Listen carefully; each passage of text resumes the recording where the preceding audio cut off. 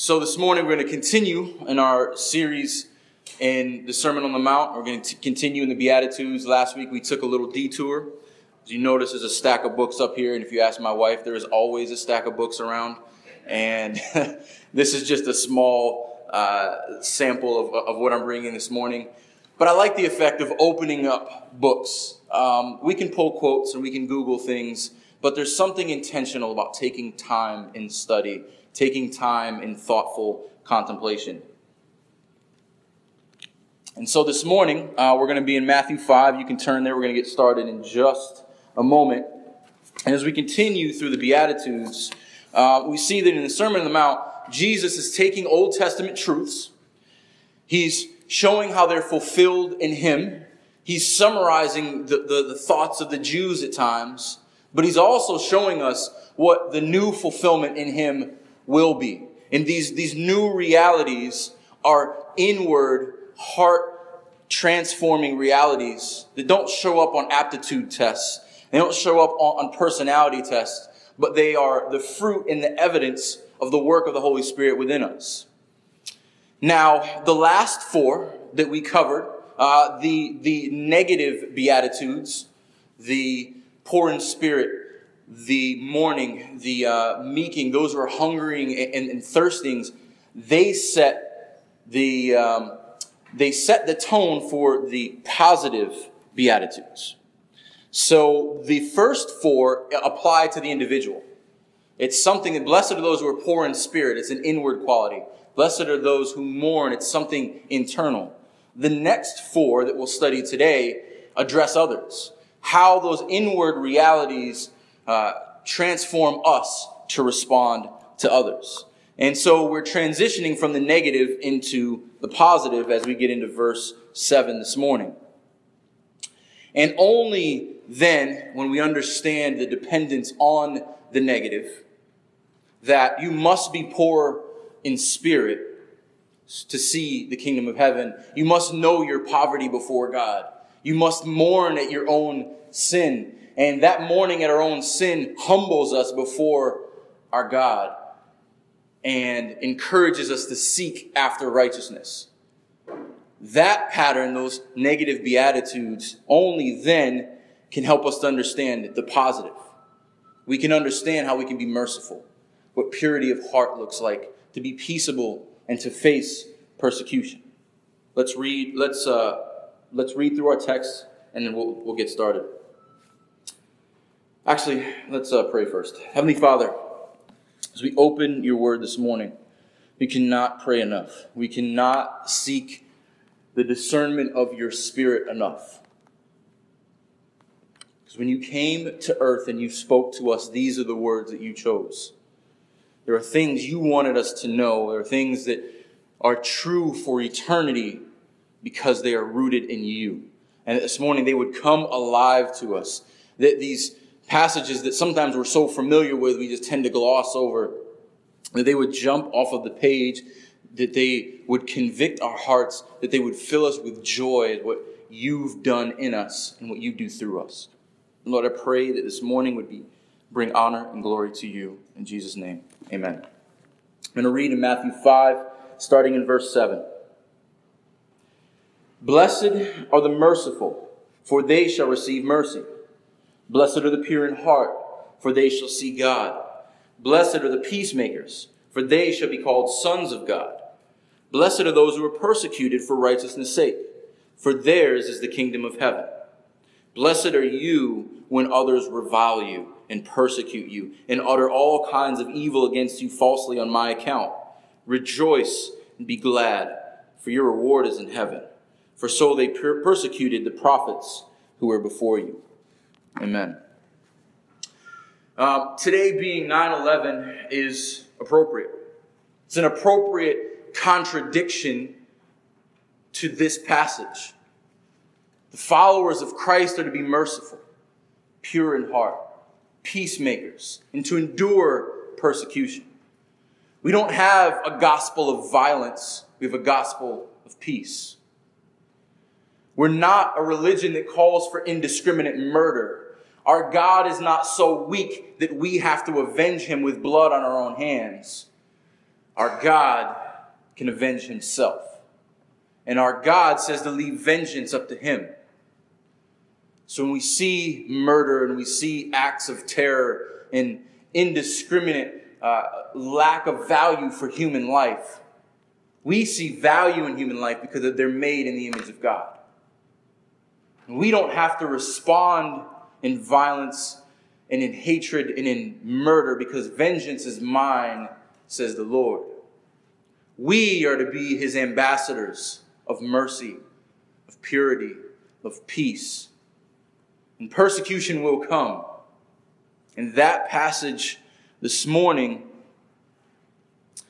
will help us to look at who we disagree with and how we disagree with them and how we respond to that. Because we as Christians don't respond to our disagreements by throwing rocks and throwing bombs.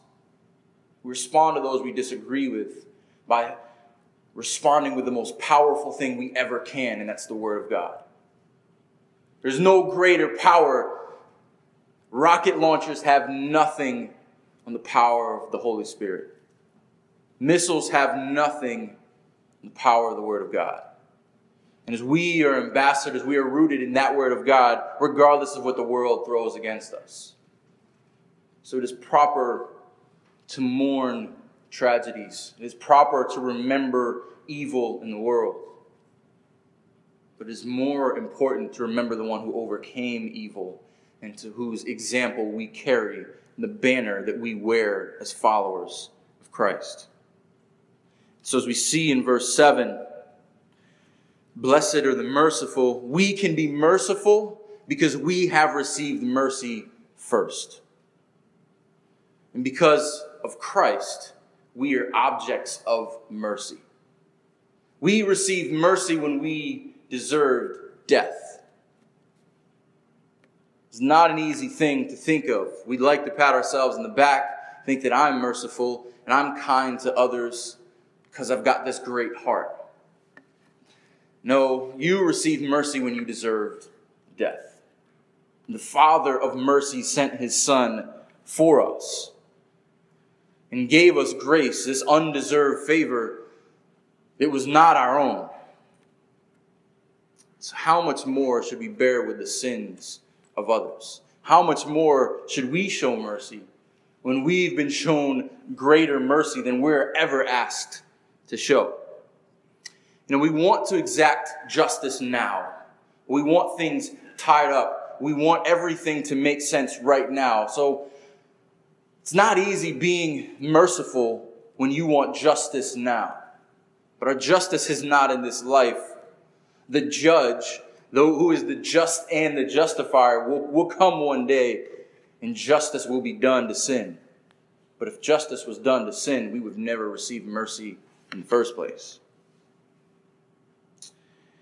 And so when we have a hard time showing patience for others and empathy for others because we want them to look and act and sound the way we do, we got to remember what we've been shown.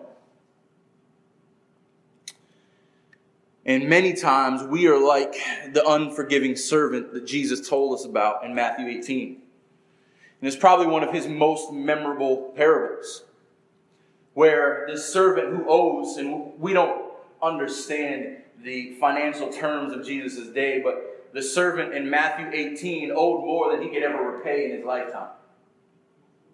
And the master says to him, you owe this, because you can't pay it, I'm going to sell your family into slavery. And the servant falls on his knees and begs his master for forgiveness. Take it easy on me. I will do what I can to pay it back. And the master, having compassion on the servant, forgives the debt. And this servant who has this new lease on life, what does he do? Does he go out and run and jump and exclaim for joy what I've been forgiven? No. He finds those who owe him money. He grabs them by the neck and shakes them. Pay me now. Pay me what you owe me. No, I was just forgiven what I couldn't pay. And the other servants of the master see this response. And they tell the good master, your servant that you just forgave, he is trying to extort and exact every dime out of everyone else after he's been forgiven much. And the master, being the good master that he is, says that now that you are not showing the kindness to others, the mercy to others that I show to you, you will pay back every cent. You will sit and rot in jail until you do. Many times we look more like that unforgiving servant than we do the gracious master who is willing to forgive a large debt. How hard is it for us to forgive small debts when our debt is so great? One of those books that I read this week, A.W. Pink has a great little book, The Beatitudes and the Lord's Prayer. I could just preach his chapter and be done every week. But I love his response to the mercy that is in the follower of Christ. He says, "The more I ponder God's sovereign mercy toward me, the more I shall think of the unquenchable fire from which I have been delivered through the sufferings of the Lord Jesus. The more conscious I am of my indebtedness to divine grace, the more merciful I shall act toward those who wrong, injure, and hate me." Amen. Because in us, mercy sprouts forth from mercy.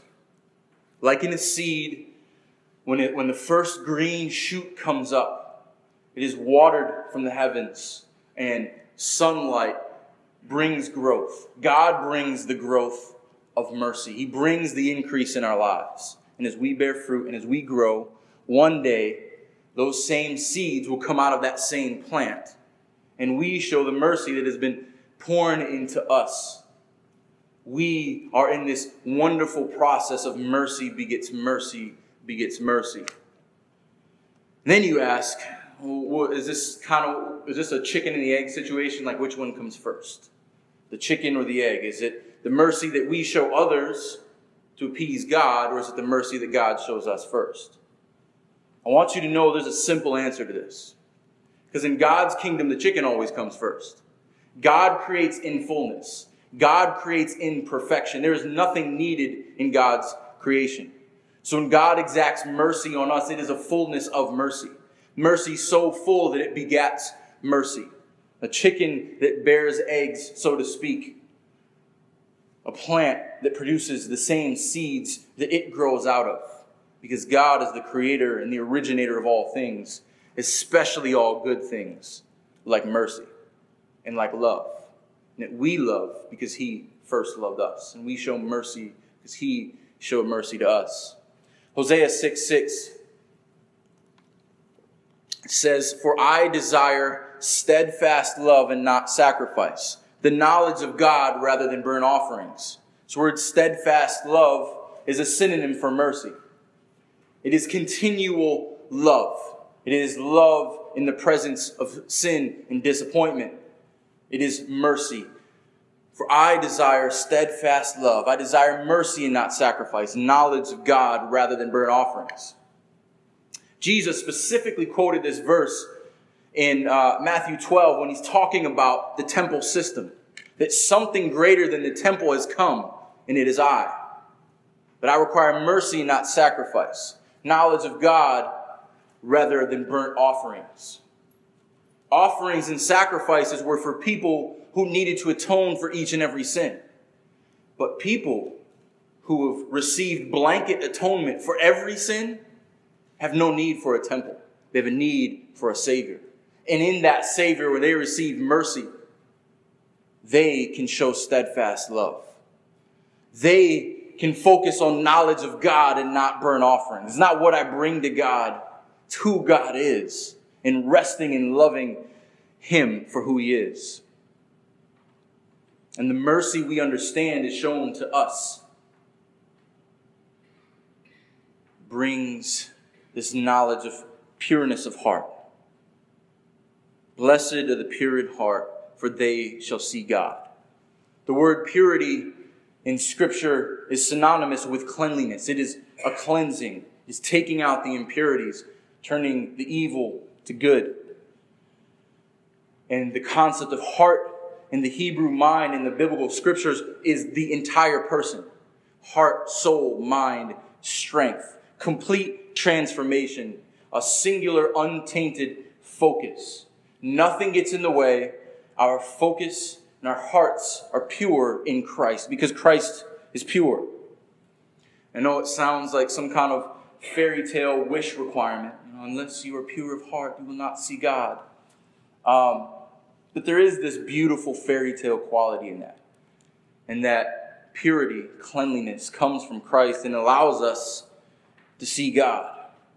This is an internal reality, like we mentioned, that transforms our outward reality.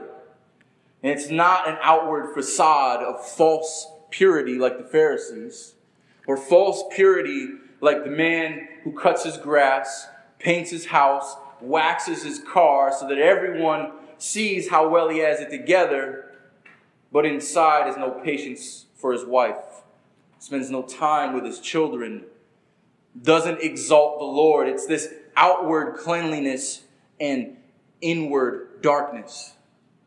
Or the woman spends hours and hours on her appearance, wanting to look good for everyone, neglecting her inward purity, neglecting coming before the Lord, only being concerned with the outward. The purity of heart is not anything, again, we can measure on the outside, but it is a result of the work of the Holy Spirit inside. 1 Samuel 16 tells us that the Lord sees not as man sees. Man looks on the outward appearance, but the Lord looks on the heart. So when Jesus addressed that same temple system, he addressed it as something incomplete, and what is better and complete is in him. Because the temple system would atone for one sin, but Jesus offers a full heart change, not temporary atonement, not singular atonement, but complete atonement. Because his greatest commandment, which we all should know, is love the Lord with all of your heart, all of your, soul, all of your, and all of your, completely. Complete heart, complete body, mind, soul, strength. And how is that accomplished? If you turn with me to Ezekiel chapter 36. How do we get to this purity of heart? How is this accomplished? This is one of my favorite passages in the Old Testament because it's this great window into what God is about to do. And he speaks through his prophets to give this great declaration of the work of the Holy Spirit. Ezekiel 36, starting at verse 25. Still hear pages turning. I'll give you a second.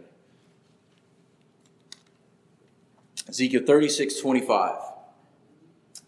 I will take you from the nations and gather you from all countries and bring you into your own land. That's 24. We'll use that too. 25. I will sprinkle clean water on you, and you shall be clean from all your uncleanliness. And from your idols I will cleanse you. I will give you a new heart, and a new spirit I will put within you. And I will remove the heart of stone from your flesh and give you a heart of flesh. I will put my spirit within you and cause you to walk in my statutes. Be very careful to obey my rules. You shall dwell in the land that I give to your fathers. You shall be my people, and I will be your God. And I will deliver you from all of your uncleanliness. And I will summon the grain and make it abundant and lay no famine upon you. So this is a first-person address. This is God speaking. Notice something in this passage. Notice who's driving this. Notice who's promising it, who's accomplishing it, and who's sustaining it. I. God. By the power of God, the work of the Holy Spirit draws, cleanses, sustains, perfects. You want to know why we can have confidence in the gospel? You don't want to know why we can have confidence in the transformation that we receive? Because God promised it. Because God initiated it. God fulfills it. We see a parallel in Romans 8. Those who I foreknew and predestined and called and justified and glorified. Our God is active in our lives. Our God is the one promising and completing this. This is not some human achievement. This is not purity of heart that we can work toward. This is the greatest gift we will ever get. Because we take a heart of stone. God takes a heart of stone. Stone does not breathe. It does not think. It does not feel. A stone offers nothing to no one. It gives us a heart of flesh. Beating, breathing, feeling, flowing with living water, inhabited by the Holy Spirit of God. If our gospel is any smaller than that, we are not doing the gospel justice, and we are not doing our God justice. And just like Jesus told Nicodemus, you must be born again. This transition from stone to flesh.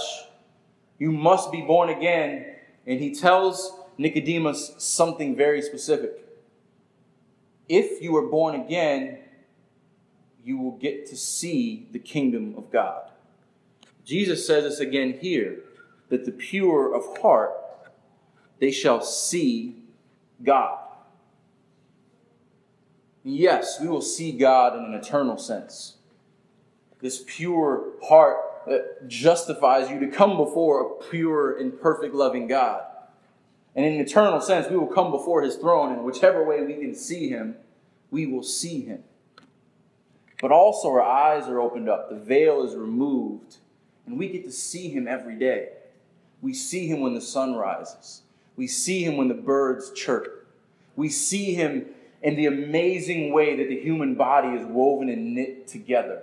When we see mountains, we see God. I'm glad Bubba's here this morning because I'm going to use him as a great sermon illustration. One day, we were walking along the beach with Bubba, and no, that is not a CMT dating show.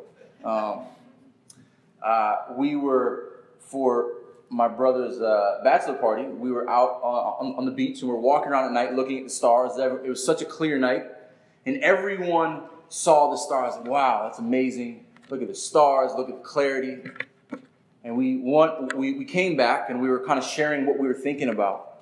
And Bubba's response was, God, I see God. It was so humbling. Because all of us wanted to be technical and scientific, and Bubba was just overwhelmed with the view of God made the heavens. God made the stars. If you are pure at heart, you will see God. You will see God when you wake up, when you go to sleep. You will see him in every flower, in every bird, in every animal. You will see his image on every person who you face every day. That is the purity of heart. That is the sight that only the Holy Spirit can bring. And that is how we respond to the beauty of creation, to the wonder of who God is. Because we see God, we can be peacemakers. We can be peaceful. Verse 9, blessed are the peacemakers, for they shall be called the sons of God. The children of God are ambassadors of the Prince of Peace. He's redeeming people from every tongue, tribe, and nation.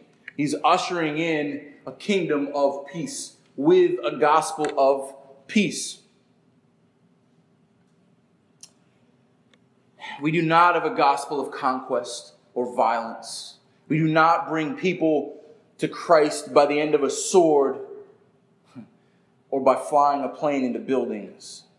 We are ambassadors of the King.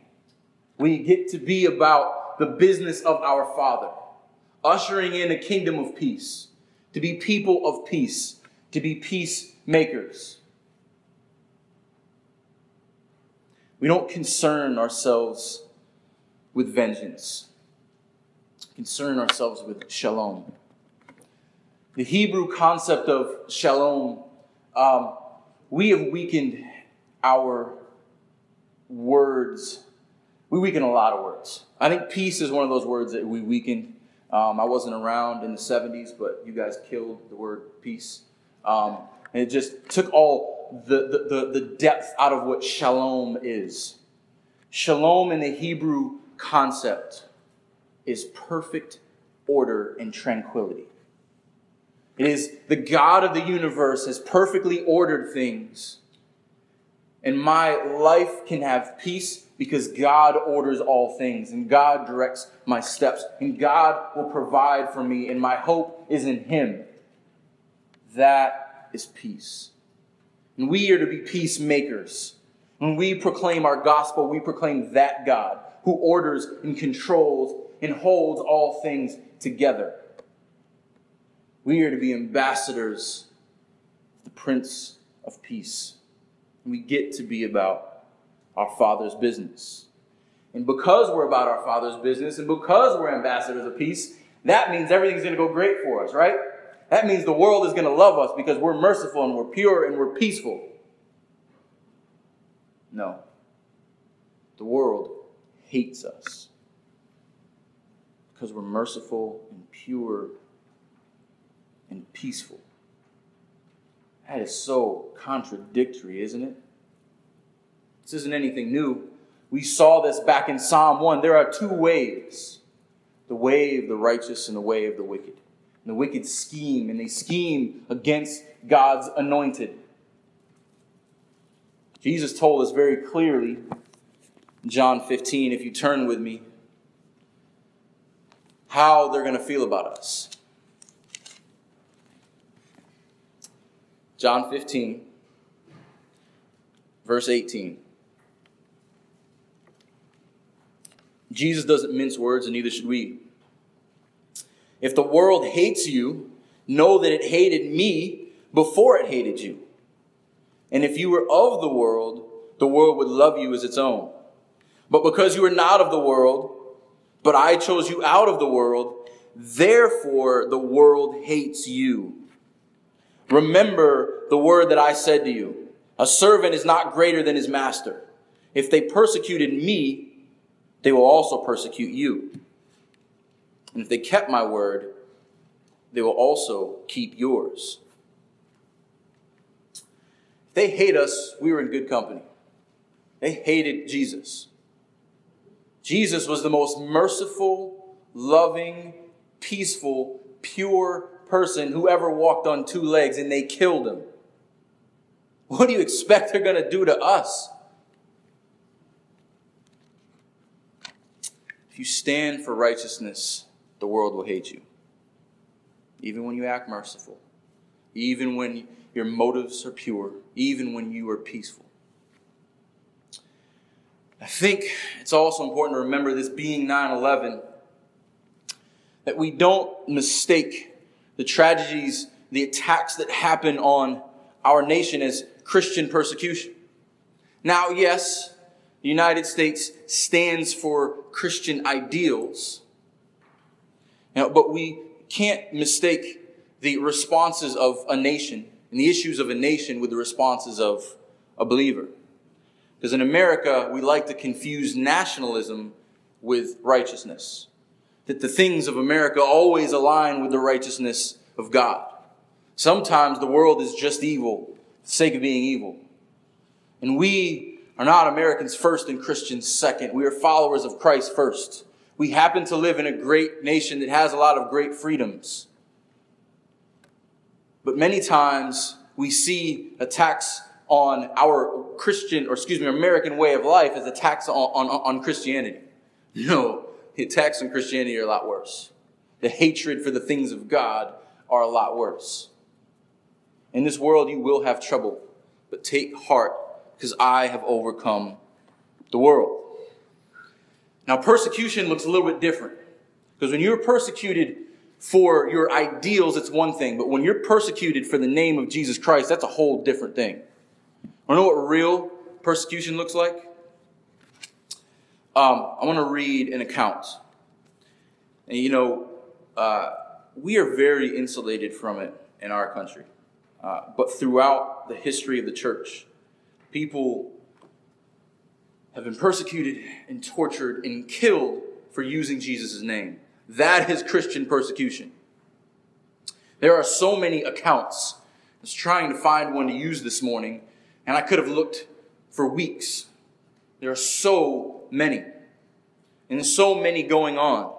So much so that there's a organization called Voice of the Martyrs, and easy enough to remember. They have a website. It's persecution.com. I was looking through their stories.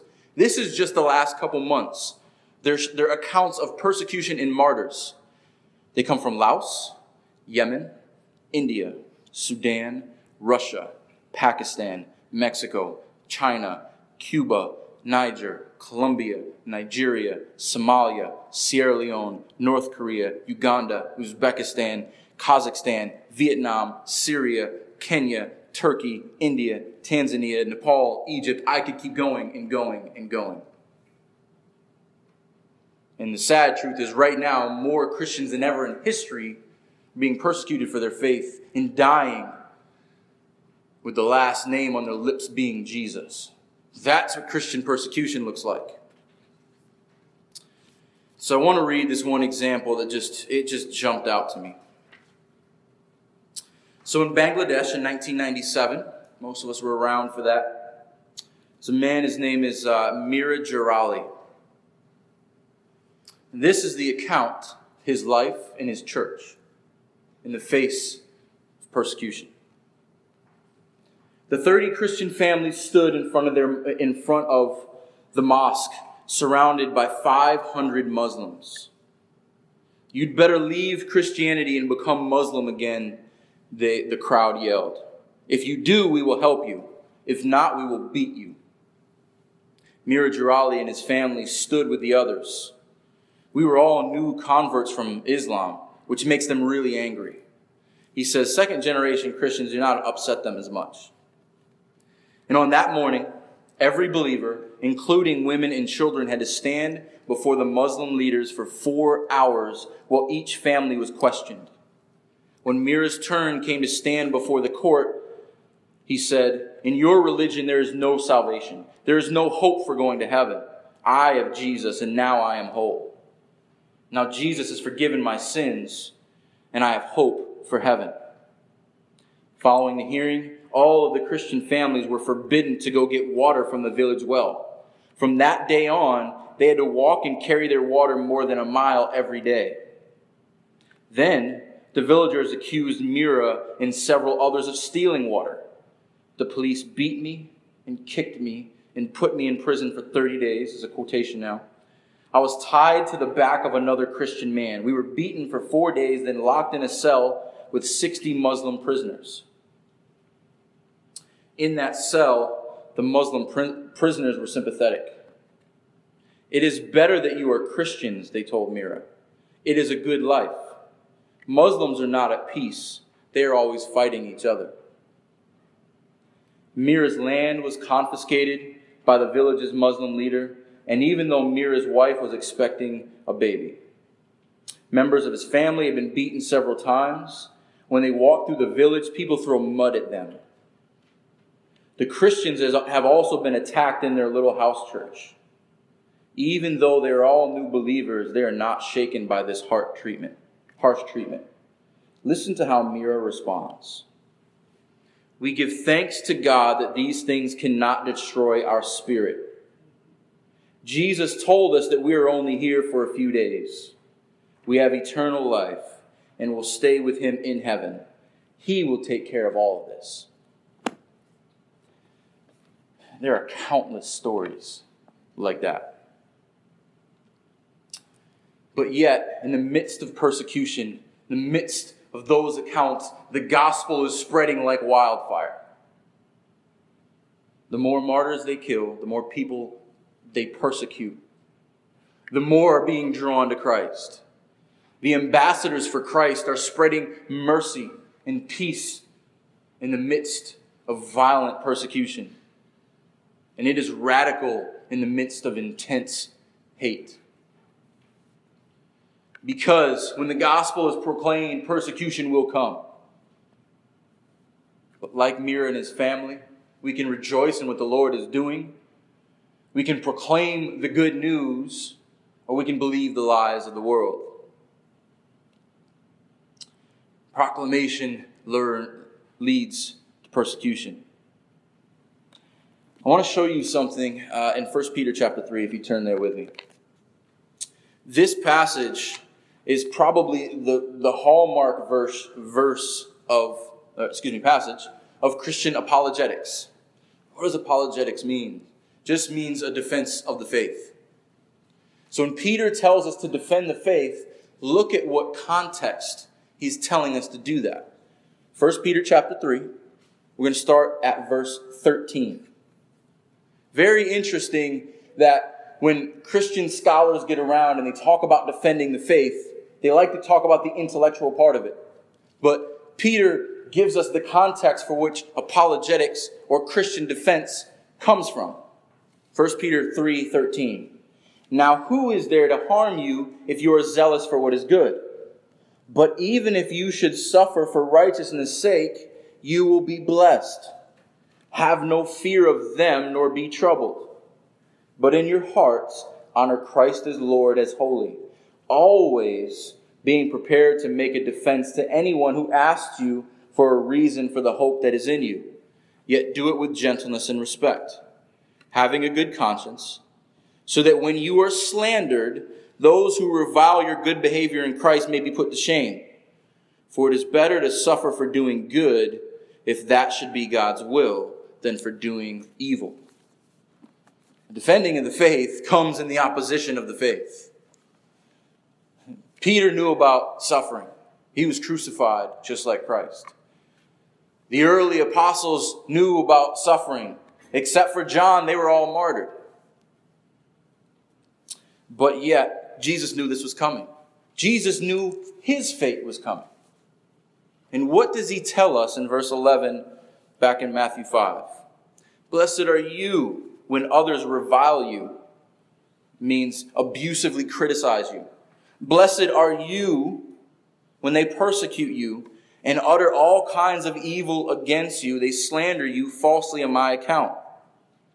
And even a step further, rejoice. Verse 12 will act as our conclusion this morning. Rejoice and be glad, for your reward is in heaven. For so they persecuted the prophets who were before you, so they will persecute me, they will persecute you.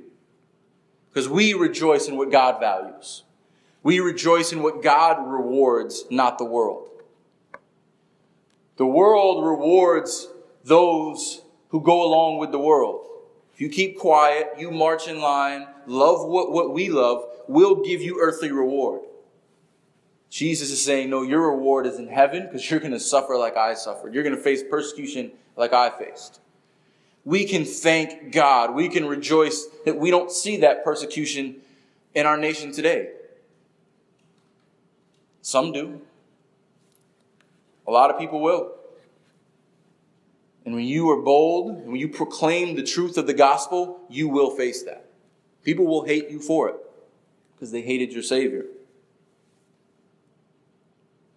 I love the language of Jesus. It is declaratory. It is impending that ambassadors for Christ, my followers, shall receive mercy.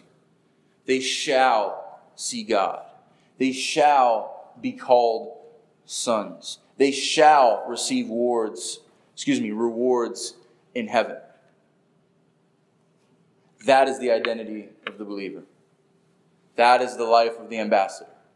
To be merciful in the midst of a world that doesn't know mercy. To be pure in the midst of a world that's filthy. To be peaceful in the midst of a world that's angry. To face persecution the way our Savior did. Knowing that our Savior is the one who sent His Spirit to guide, protect, and preserve us. And that our reward is in heaven and not on earth. Let's pray. Lord, these words are so true and so piercing, yet they defy human wisdom. How can we even understand what it looks like to follow in your footsteps, to take up our cross. How can we face persecution? Not on our own. We try to face this life and the things of this world on our own, we will end up like this world. But Lord, you have overcome the world. You are more merciful than we could ever imagine toward us. You are the one who were pure and never saw corruption and never sinned. Yet you so mercifully chose to give that nature to us. You came peaceably and you will come back with a kingdom of peace. We're called to be peaceful for a short time. We're only here a few days. But our reward is in heaven. Our kingdom is yours. Our hope is yours. And we pray in Jesus' name that that would become evident to everyone here and everyone we encounter. We are loved by you. You are holy, and the hope and salvation of the world is only found in you. In Jesus' name, amen.